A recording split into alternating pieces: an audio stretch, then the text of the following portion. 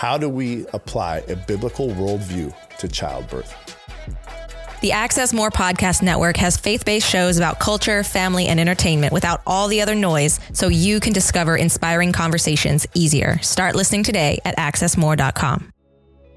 Hey, what's up? Woo! Woo. Or is it whoop whoop? I don't know. We had a conversation the other day. Whoop whoop whoop whoop. These are the questions of our day. These are the questions that must be answered. We have another question that must be answered today. Yes. And so we brought on someone from that chat about the woot woot and the whoop whoop and the wah and all that stuff. We brought them on. And we even invited them into our pantry. Yes. I'm just waiting for them to cook a meal. I know. They're always welcome to come cook a meal over here. No, today we are going to be talking about childbirth. And if you are one of our awesome male listeners, this is still relevant for you because we all love to talk about what do we store up in our pantry to deepen our relationship with the Lord, help shape our worldview to align with the Word of God and all of that stuff. And so childbirth is one of those things, well, it's pretty fast. It's pretty quick. I had a 3-day labor and it's still quick in the grand scheme of everything else that happens. Pregnancy, 9 to 10 months, parenting, from the moment they pop out till forever, right? Like all the, but 72 hours and 4 years later. Exactly, right? So, it's quick. Right. But at the same time, if a biblical worldview shapes every area of our life, we shouldn't just be like, well, since it's so quick, let's just kind of sweep under the rug. So we brought my best friend back. And she's been here. I don't even know the last time she was here. She was physically here that time. Now we have this. There's no third chair. Yet. So we brought my bestie, Rebekah White. She is now the proud owner of Made New Birth. It is a whole awesome, I'm going to let her explain it, but a whole new awesome way of looking at childbirth, the whole pregnancy cycle, and the time after from a biblical worldview. And what she's got to say is amazing. So we're going to go ahead and welcome her onto the show. Welcome girl. Yeah, what's up? Hi, thanks for having me. Yee! I did that last time too. I'm super excited. I'm just kidding. No, I'm just kidding because men have an pumpkin. important role in all this. And I think during our pregnancy, I learned really fast where I had to be and where my headspace had to be and where my headspace had to be biblically. Mm-hmm. And so this is going to be an awesome conversation. Yeah. So I think the best place to probably start, right, is why? Why did you decide to nerd out on what the Bible possibly says about something that can last a few minutes to just a couple of days? Like, why this? Yeah. Oh, that's a really good question. So I don't know that I would even say that I decided. It's something that wound up being sort of retro engineered. After I had my second birth, I had this wake up call where by the end of my second birth, I was just like, what was that? Like, whoa, that was the greatest thing.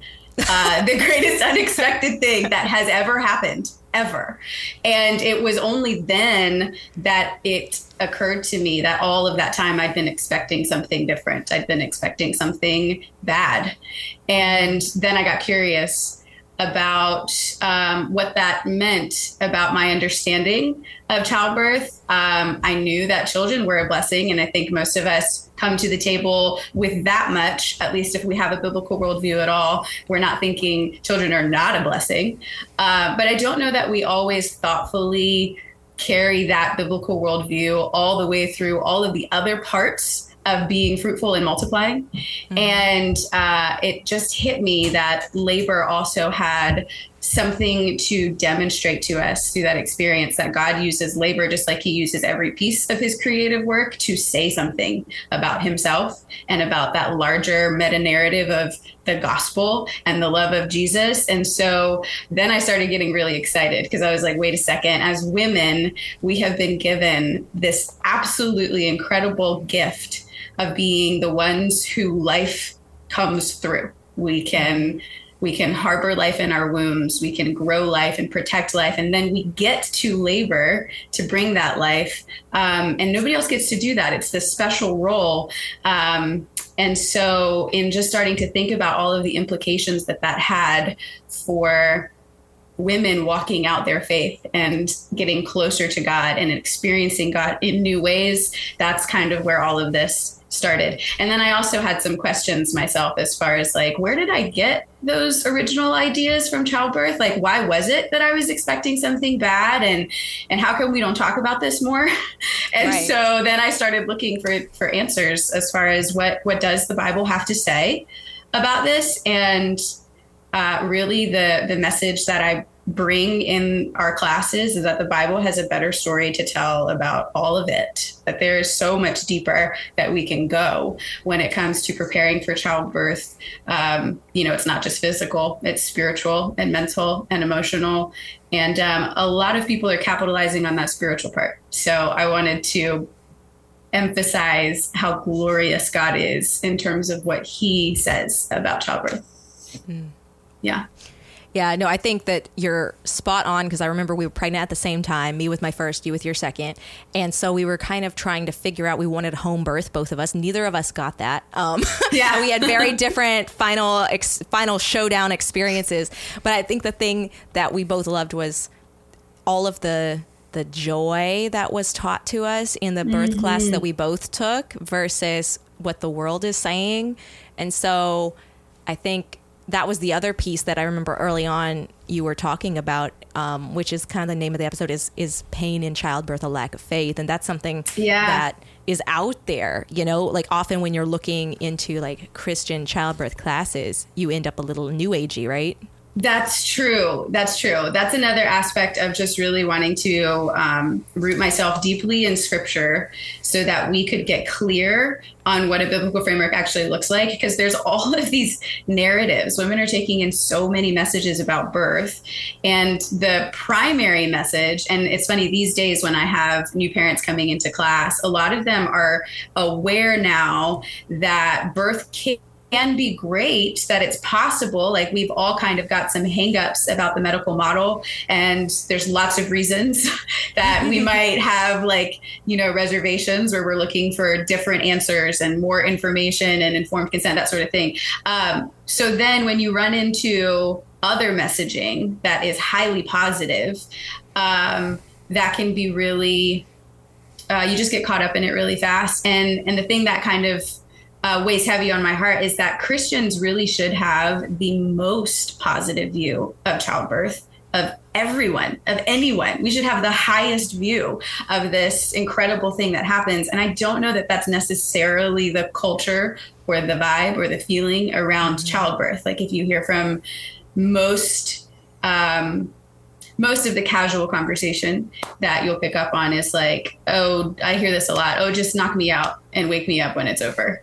Or right. It was horrible. It was the worst thing that I have ever been through. It's the curse. It's the curse. And so I think, Eve. Yeah. And so bringing it back to your question, I think that's where some of the new age worldviews actually get a foothold, is because they're going for this female empowerment. They might say things like, you're divine, this is your goddess power, this is your you're a portal for new life. And some of the things are a little more subtle than that. Some of them are like, we're just making it all about you in your birth and how amazing you are. But we slap a Christian label on top of that.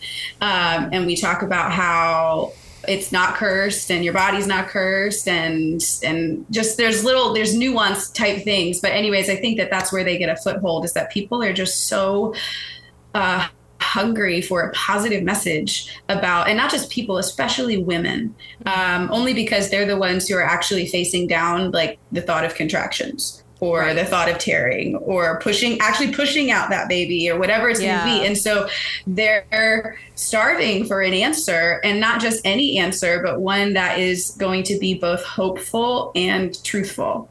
And so I find that between the worlds of all the different messages that you might encounter, we were missing that really biblical filter that was both. That was truth and love. And this is a fantastic thing, but I'm also not going to tell you that it's got to be perfect, or else you weren't spiritual enough or faithful enough or whatever As I hear this and I'm listening to this, I'm thinking of like, God is not a God of confusion. One of the greatest things that we went through in childbirth, and a lot of women are going through this, and a lot of couples are going through this. And like what you're saying, you got New Age over here. You've got, this lady saying it this way. You got this guy saying it this way. You got this other lady saying it this way. Yeah. You get like about 400 different views on how this is supposed to take place. So here you go. You at the beginning, you're like, oh, we're married. It's like, oh, that's so awesome. Oh, kids. Okay. And if you can have kids, I understand the other way because I was there once, not being able to have kids. So what a blessing is now to hold a 4-year-old. Yeah. But you get through into this confusion. And I like what I'm hearing here, because we're hearing rooting. We're hearing getting into it, right? But where are we rooting? We're rooting into the Bible. We're rooting into God's word. We're rooting into what God tells us it is. It's beautiful. Children are beautiful. Do not harm one of these. If you've harmed one of these, I'll put a millstone around your neck and drop you to the bottom of the ocean. And this is what is coming into this world. And so I remember like midway through all of this, and Michelle's like, and it's like all over the place. And I'm like, I'm done. I'm done. I'm going to God. I can't. Thank you for that. I am going to root into what God says this is. Marriage is beautiful. Relationship is beautiful. Children are beautiful. And so having someone out there who is reinforcing this into people's lives, like you're doing with other women and husbands and couples, it's good to hear, because it's good to hear that, okay, look, it's simple. Like, it's like the gospel. Everybody's talking about different theologies and isms and all this stuff. It's like simple gospel. You're also, oh, sorry. You're reminding me of so many good things. Hit it. You're making me think of this concept of stewardship that is a uniquely biblical concept, but it always is part of what we talk about in class, because that experience you described of Michelle being like, oh, but this, and we got to think about this, and they say this, and what about this? And you're just like, I just got to focus on what God has to say about this. Just really reminds me of that whole principle of stewardship, because there's one of the messages is that you need to be on top of everything, that you need to know everything about everything and control the situation. And there's a lot of pressure, and that pressure hits us differently. Like, I've seen dads shut down under the pressure of like, okay, so what am I supposed to do to help her with her labor or to protect her from all of these things that we talk about and that we learn? And the reality is the work of labor for both roles is surrender. It's focusing on what God says about it. We do our part and our role to prepare, and that's stewardship. But in every other way, we're not in control, and that's better, and that's good. And I'd never tell a man this on normal, because feelings are okay. But I'm going to tell you something. When you walk into labor with your wife, you got to put feelings aside. That's so true. And again, it goes back to rooting, right? Going right into the word of God and looking at her and comforting her and protecting her and understanding. Don't walk into, look, I'm sorry, I'm going to take over for a man for real quick. No, you should. Men, because if you're still on here listening, listen to this. You are actually a very vital role in this labor, especially when it hits into the hospitals, or actually even at your home if you're giving childbirth, because there are going to be decisions that are coming your way. She doesn't have time to make those decisions. So when you are learning from someone like Rebekah, listen. Yes. Listen to what she's saying, because you are vital. Because if it gets carried to the hospital, that is when all the things that we heard from Hava and from, the people who are raising us up, I was listening, and light switches. I had my thing documented, ready to go, and like, this is what's going to happen. That's because God tells us to be prepared. So stewardship, I like that. I love what you're saying about stewardship, because stewardship is preparing, discerning, understanding, listening, hearing, and then speaking. And that is what God is going. Man, I like this. I like this conversation, because I think it's important. Yeah, I think that one of the things that we realize, because we nerd out about this topic a lot, but one of the things on the phone and on the car and everywhere, one of the things that we realize is, like, on this topic of stewardship, one of the lies is that childbirth is a woman thing, in the sense of course, only women can have babies. There you go. Scandal! But only women can have babies, okay? So we're the one that's in this labor. However, biblically, we are one flesh, and we each have our roles, and we're coming into this biblical worldview style says that we have our roles, and that's complementary, and that we're a team, and that I'm his helpmeet, and that he is a protector and a provider, and we provide and protect our family unit in different ways based on what God has given and equipped us each with. But in this sense, it's like even Christian men, they might hear a slanted view of biblical manhood that says, you know, this is her lane, stay in it, which is, I guess, a more leaning into respecting women and honoring their boundary or whatever. Or that's a woman thing. Get away from it, which is like that chauvinistic-y side that people can fall in this. Whereas what we're saying is no, like, steward your family. Be the authority figure your wife needs right now, you know, which I know you go into with how women are impacted by having to make high stress and knee-jerk reactions while in labor. Right. And I got a question on that one, though. Okay, so I want to drop the question on that, because it's like, so what should listeners stock in their pantry when they want God involved in their birth plan? Because that's where we're going. Yes. Okay. So shout out to the dads, by the way, before I answer that. I just wanted to put this out there that a lot of the dads that come into class that I've had the privilege to interact with, they so want to be there, but it's the part that you guys were just talking about. Like, they don't know what their role is. And that's so they're just like, I'm internally uneasy. Or if they're shutting down in the actual labor experience, a lot of times it has to do with that. It's just like, I don't know what to do. So that's been interesting. I just like to shout out the dads, because so many of them are like, that's encouraging. I really want to be part of this. Yes. But you need to tell me what to do. Okay. So you're back to your question about what should people stock in their pantry if they want God to be involved in their birth plan. The first thing that comes to mind for me with that is that he's involved, whether you want him to be or not. Amen. Praise God. There's no that it's his. It's his. Birth is his. And that's one of the biblical shifts to make in terms of preparation that we talk about, is that it's not about you. It's not about us. The component of stepping into motherhood and becoming a mom and laboring for their children, God does give us a lot through that. And we do so much on behalf of our children. So I don't mean to say that it has nothing to do with us, but the ultimate purpose of that experience is God's glory and what it does to show us more of himself. And so I would say that probably the first staple is just submitting to that idea of sovereignty, that like, if I am doing this from a biblical perspective, and there's so much that we gain from understanding this, is first understanding that this is God's and it belongs to him. And it's not about my preferences, which is not to say that you shouldn't have them. Again, stewardship.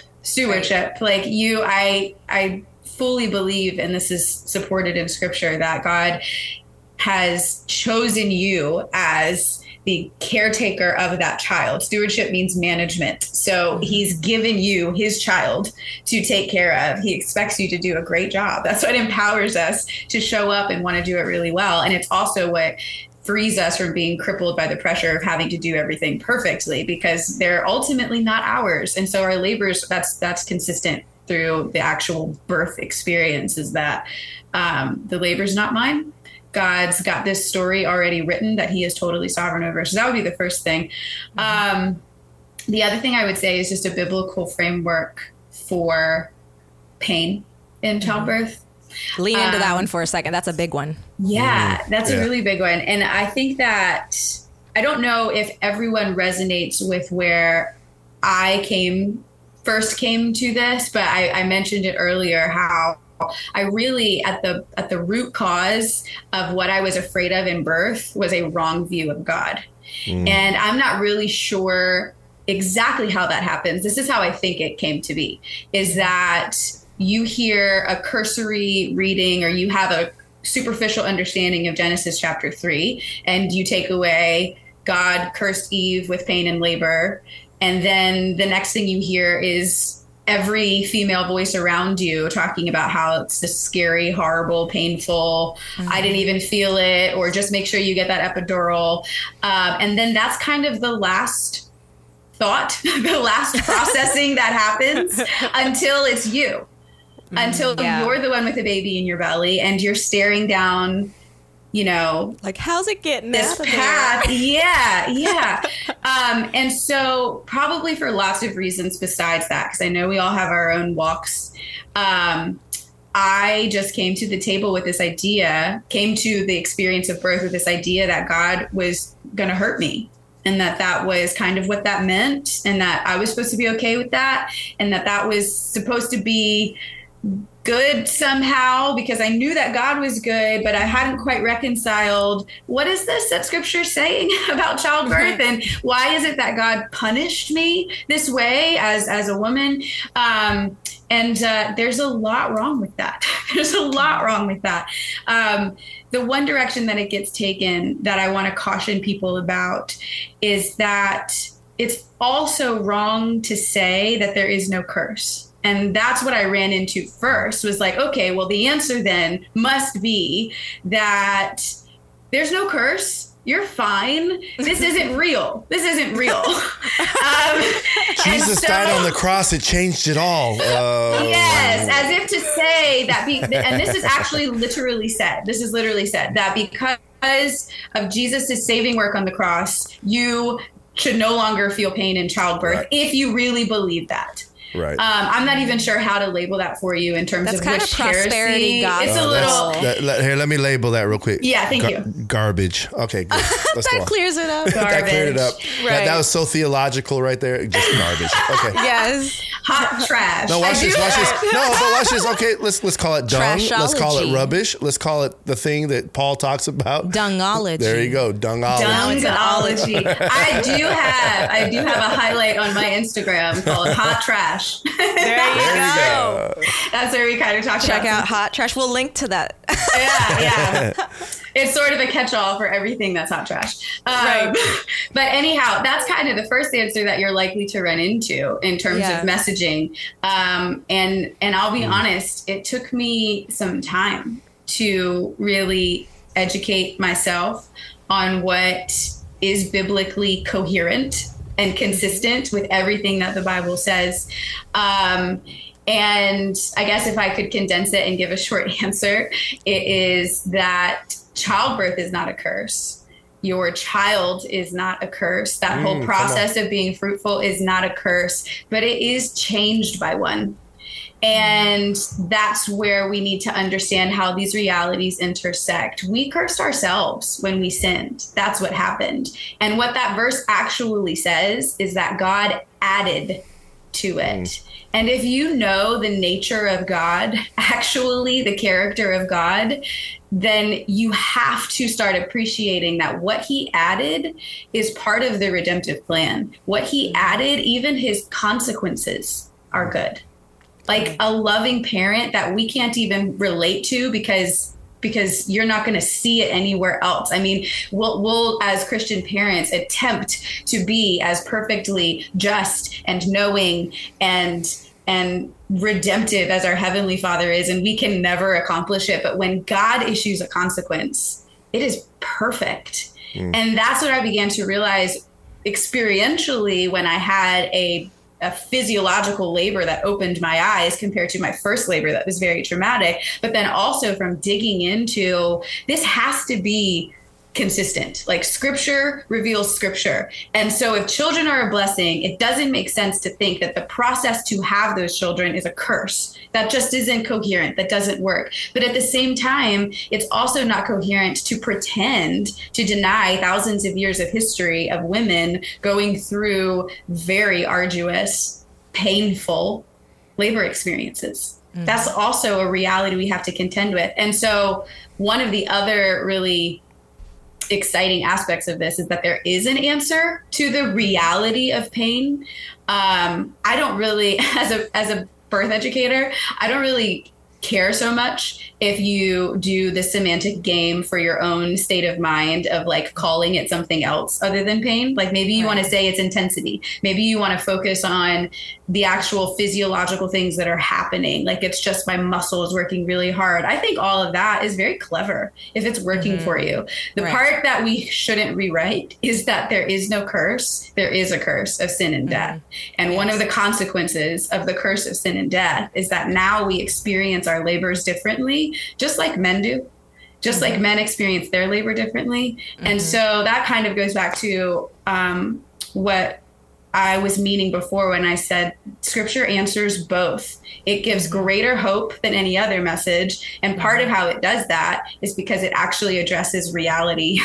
Whereas some of these other messages are going to leave you high and dry. Like what happens if you do all of this spiritual prep work and you learn all of the physiology of labor and you still wind up with a cervical lip or a swollen cervix or needing a cesarean, or even though you did the prep, it's still surprising you, like taking you by surprise, and you're not coping with the sensations like you thought you would. Like, mom should not be sent into labor poised to feel like that is a personal or spiritual failure. Right. That should not be happening, because it isn't. Yeah. Yeah. I think on that note, I think that there is something to it in the revelation that when we did sin as a collective humanity, right? And now we have to be born into this world and grapple with our own. Yeah. One of the things that I've seen over and over is that fear and stress strain our relationship with the Lord and can make our lessons harder to bear, because they're almost distracting us from the lesson and the strength that's coming out of it. And instead we're just so focused on get this over with. Right. Yeah. And so it does say something that with reduced fear of what birth is going to be like, and without the added stress of like being alone, having all of the feeling like you're alone, no community, all this uncertainty and lack of education, you can reduce the amount of pain because you're not clenched down, freaked out, you can reduce. I think that it's telling that when we fall into those sinful patterns of thought, the pain increases.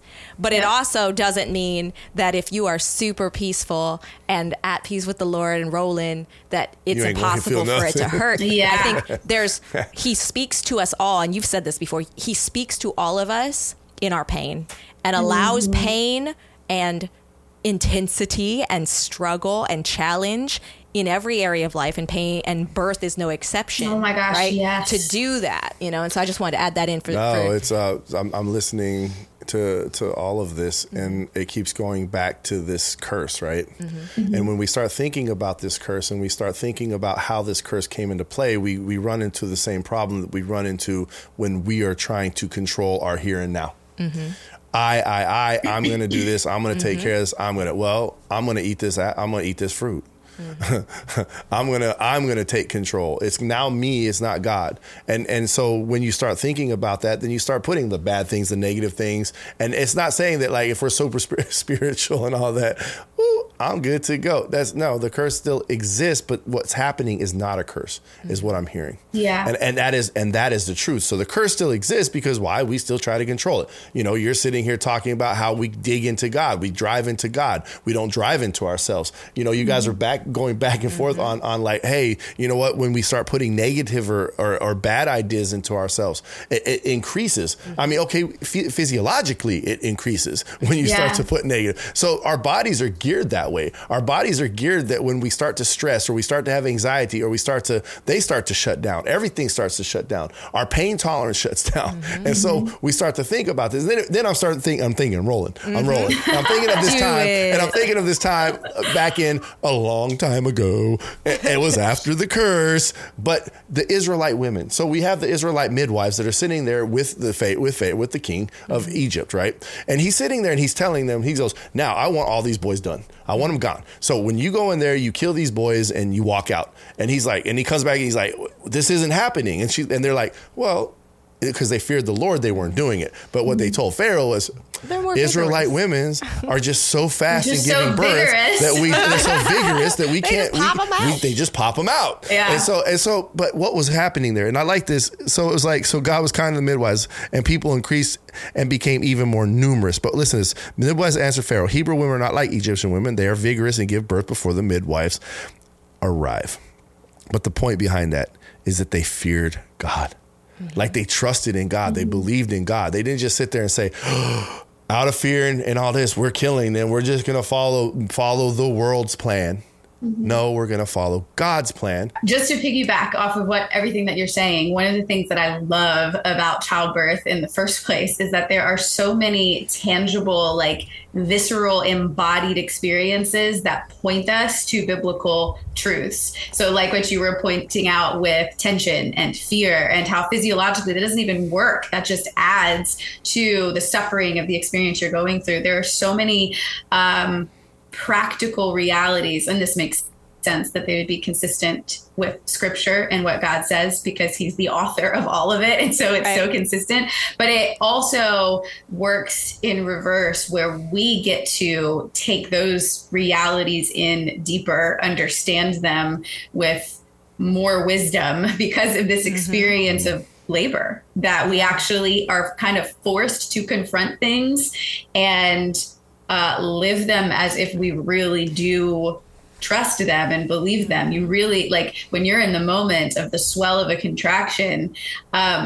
your coping does depend on that bedrock of faith. Like, do you really believe that you're safe and this is good design? Do you really believe that God is in control? Are you really able to release fear and relax under the intensity of that? And I kind of tend to think, I hope this is okay to think, but in my like imaginative mind, I think it's Bodhi Botcham who says something about like Christian imagination or something, but I kind of like to imagine that that's exactly part of what God intended when he added pain to our labors, is that we encounter these moments of such intensity that we have to depend on him more than ever, that we have to fall on our knees more than ever, that you feel it in your bones. Labor is intense, but then through a biblical framework, that becomes the most beautiful invitation in the world.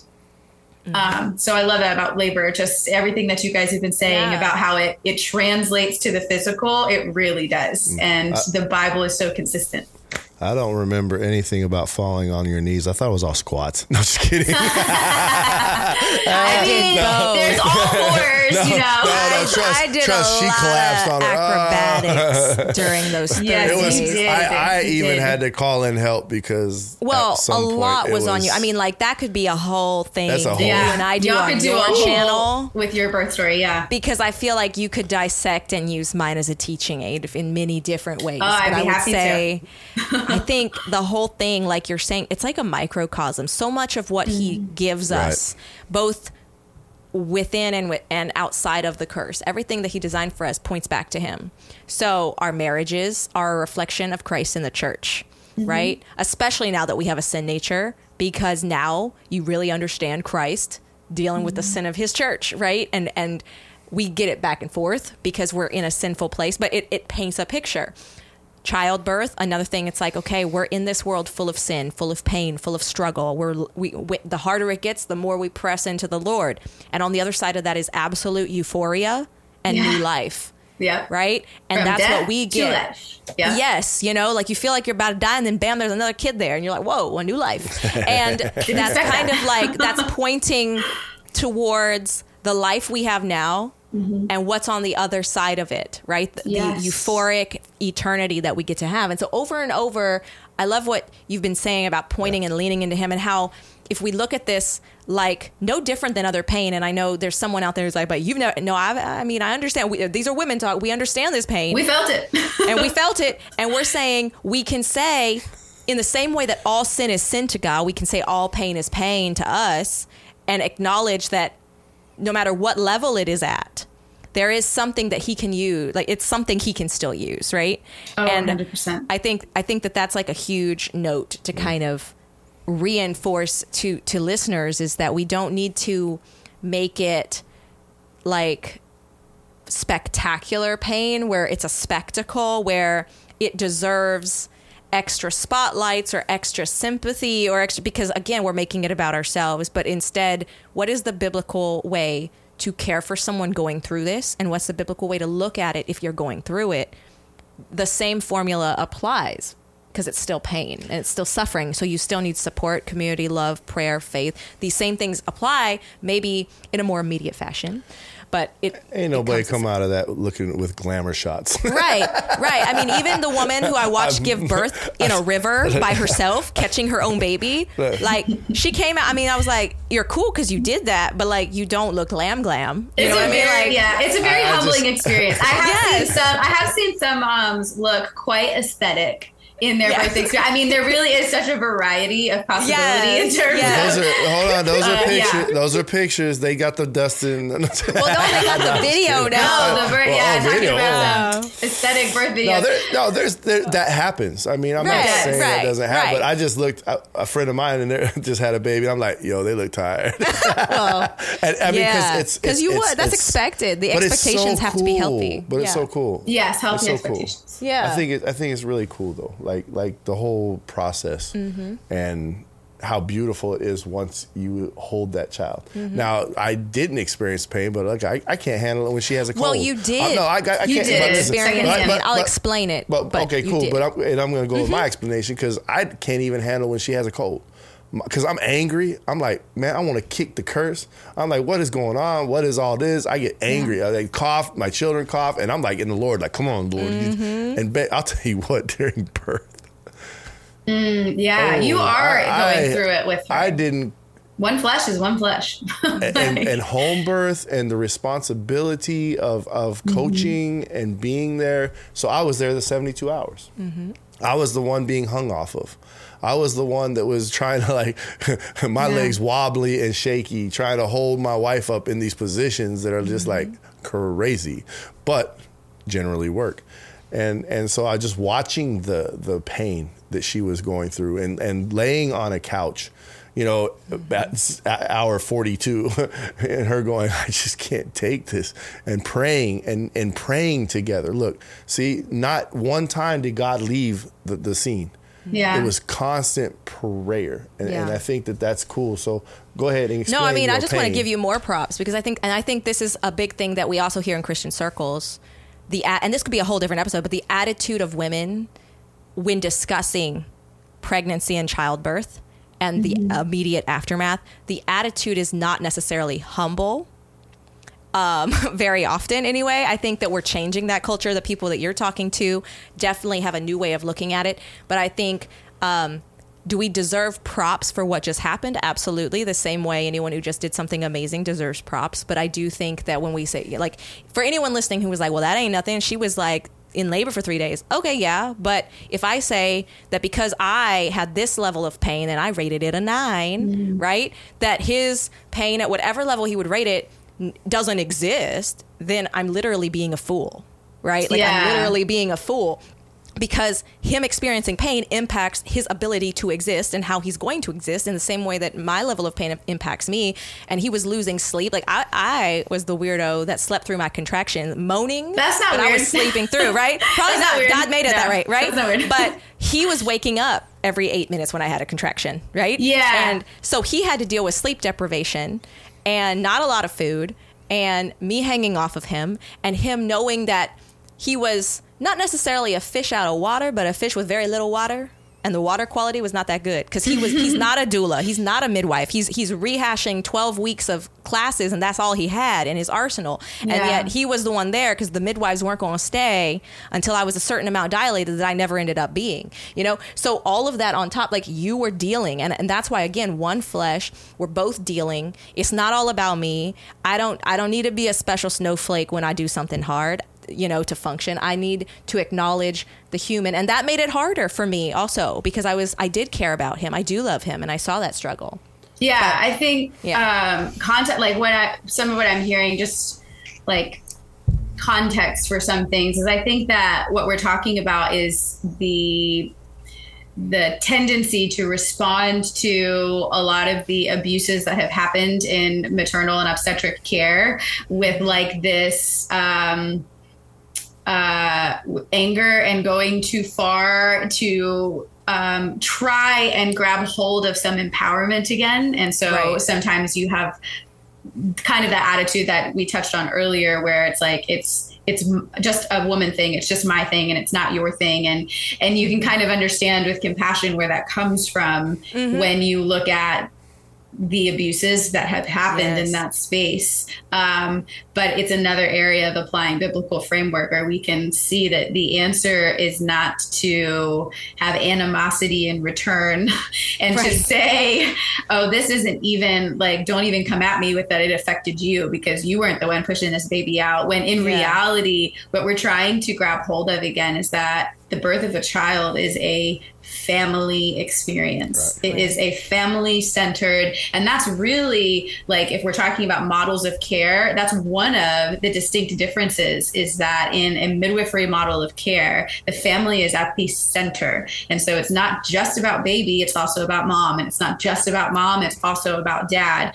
And no one is being objectified and no one is being cut out of that, really that unit that God put in place for a reason. And so it does affect, like what you're saying with one flesh, it does affect both of you. And I appreciate the side of it that you put on where like in reality, sometimes that's our arrogance and we don't, but then sometimes arrogance is a response to you've been mistreated and we like call out both of those. And then the other thing I wanted to add for context, I was just thinking of moms potentially listening to this episode and hearing about the 3 days of pain that you went through. And I want to throw out there some context. It was wrong. Oh, absolutely. I just want to point out, Michelle had a very unique struggle that you did, that God used. And so, always that balance in my mind is where I go of like the hope side of this is that when labor is straightforward, when we have the physiological as designed experience without real complication. And of course there's context for like, how often do complications actually happen? And what do you mean by complications, which we won't get into, but just for those moms who are listening and who are like, okay, so that's what I can expect. It's like, no. Really the norm for birth is that it is far less, scary or painful than you think it will be based on the messages that we tend to hear. Like one, I can give 2 examples. Early labor, which is the longest part, especially for first-time moms. A lot of times they don't know that they're in it. You get to 4 centimeters without really feeling much more than a cramp, than a period type cramp. Now, again, there's lots of variety. So nobody come at me with like, my early labor was terrible.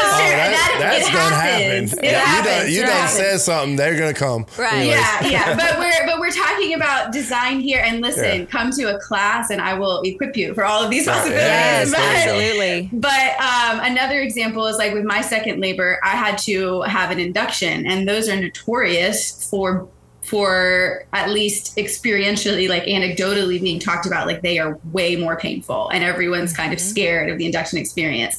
I had 0 pain until about the last 4 minutes after my water broke. And then my son was born in about 90 seconds. It was 3 contractions, boom, boom, boom. And the pushing reflex happened as designed. And that is another possibility of what labor can look like. So I just want to throw all of that out there for listeners. Yes, because it's like there's a spectrum and we're not on the absolute ends, but 90 seconds of feeling it and 3 days of feeling it and no progression versus huge there's spectrum. But to show you can live anywhere in there. But watch this. But we don't, since that happened, we have not sat around the table.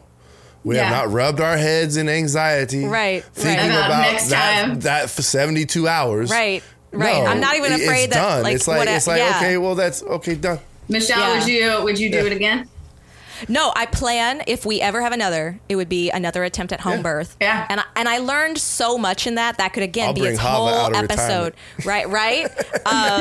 Bring Becca, bring Hava. But anyway, like I think this actually goes to like my final thought that I wanted to bring out in this episode with you is that, okay, so this is something we alluded to at the beginning of the episode.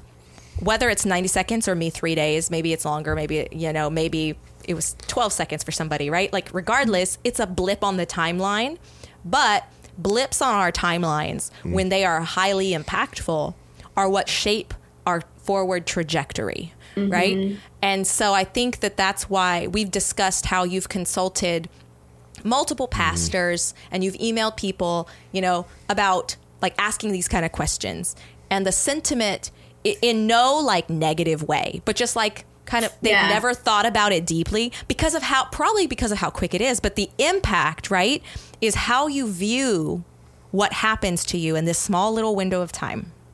Yeah. Does inform your future life in ways you can't expect, which is why it's so important. So could you go a little into that? Absolutely. Yeah. I was going to say, or at the very least, it has the potential to inform. I think one of the things with that general sentiment that came out in wanting to talk about this and wanting to have,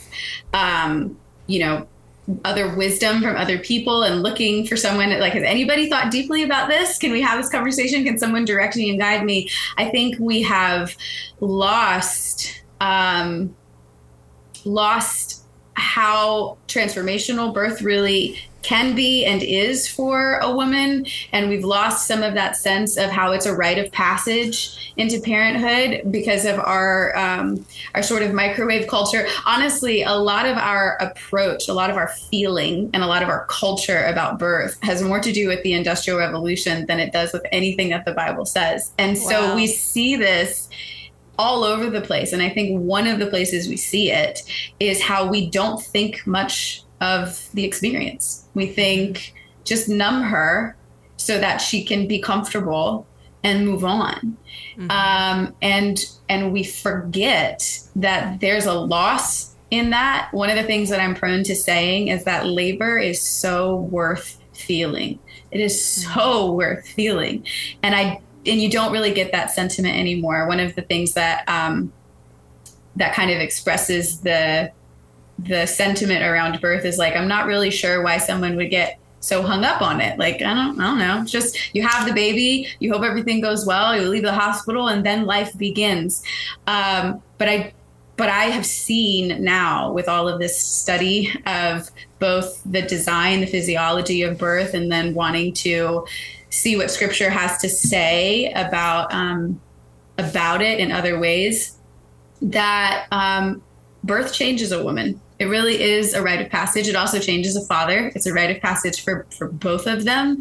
And it has the potential to be totally transforming. You never forget your birth, unless you were someone who was a victim of twilight sleep, where it literally wiped your memory. That's a whole nother tangent that we could get into. Right. But generally speaking, even if you have an epidural, you never forget how you were treated during your birth. You never forget how you felt and the lessons you embodied and when you first see that baby.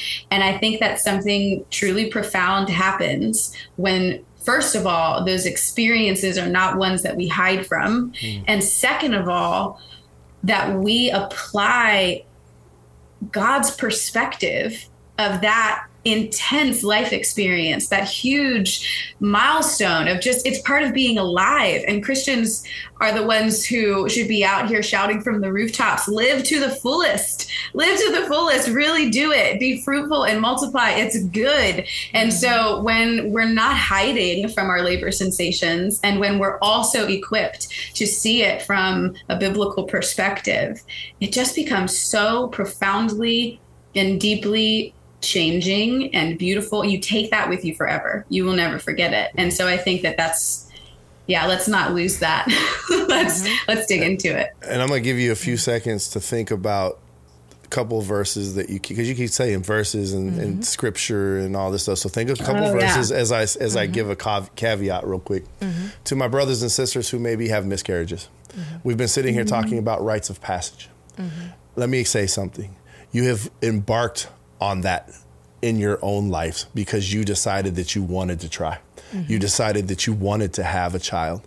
Now, you might not have that child in your arms, but you have that child in heaven.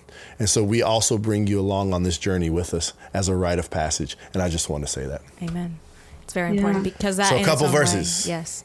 Yeah, I'm looking for my favorite one in 1 Timothy. Because I know you use verse, and I think that it's important that we just bring a couple of those in. Yeah.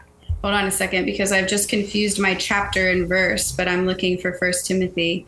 It's where Paul says, even so, before this, he says, if she remains humble and some other things, but he says, even so, she will be saved through childbearing. That's a verse that we gloss over.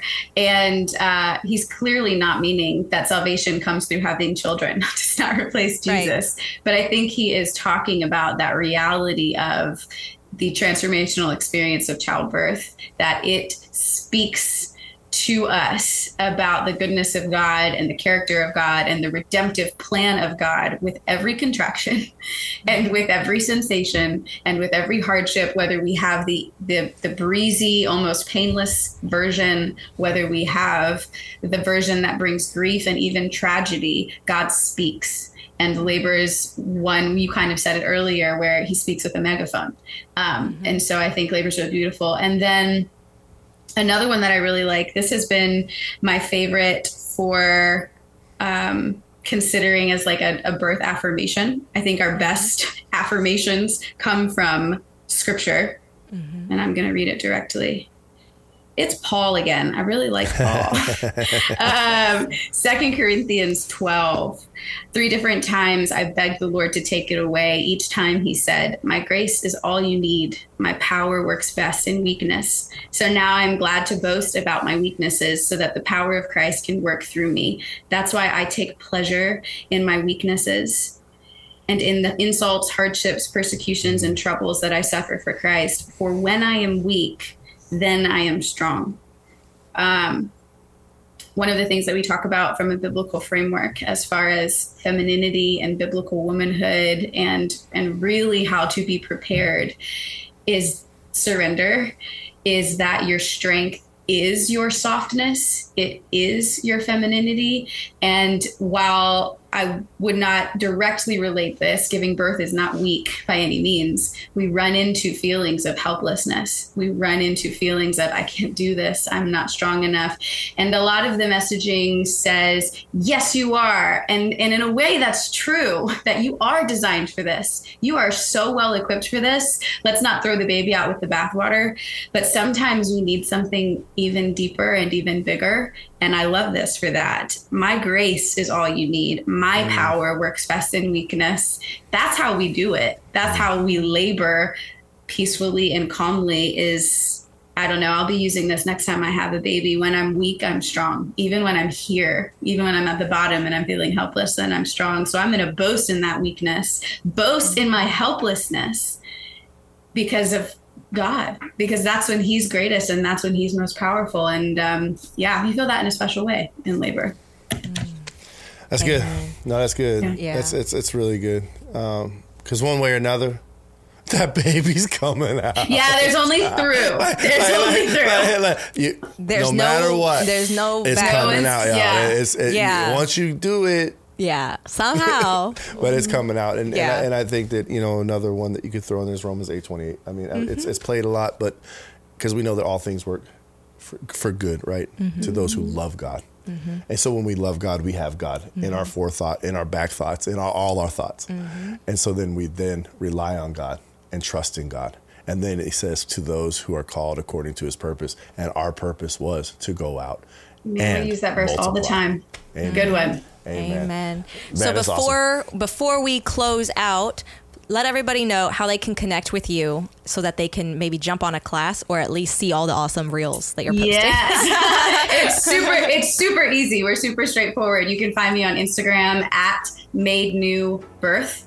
And then from there, if you're interested in the class, you just directly reach out to me either through email or on Instagram. Right now there's Zoom classes and there is an e-course set to release in October. God willing, we'll have that ready. Awesome. So thank you so much, Bestie, for showing up and showing out with all of the amazing things that God is showing you about birth. For everybody listening, I hope the dude stayed on. I hope you learned. I'm sure of it. But for everybody else, you can always go to thepantrypodcast.com to get all of the full show notes, all the verses, all the things, the resources. You can also get our Jesus Not Junk Food 7-day devotional on there for completely free. And you can support our ministry at patreon.com/thepantrypodcast. So until next time. Bye. Bye.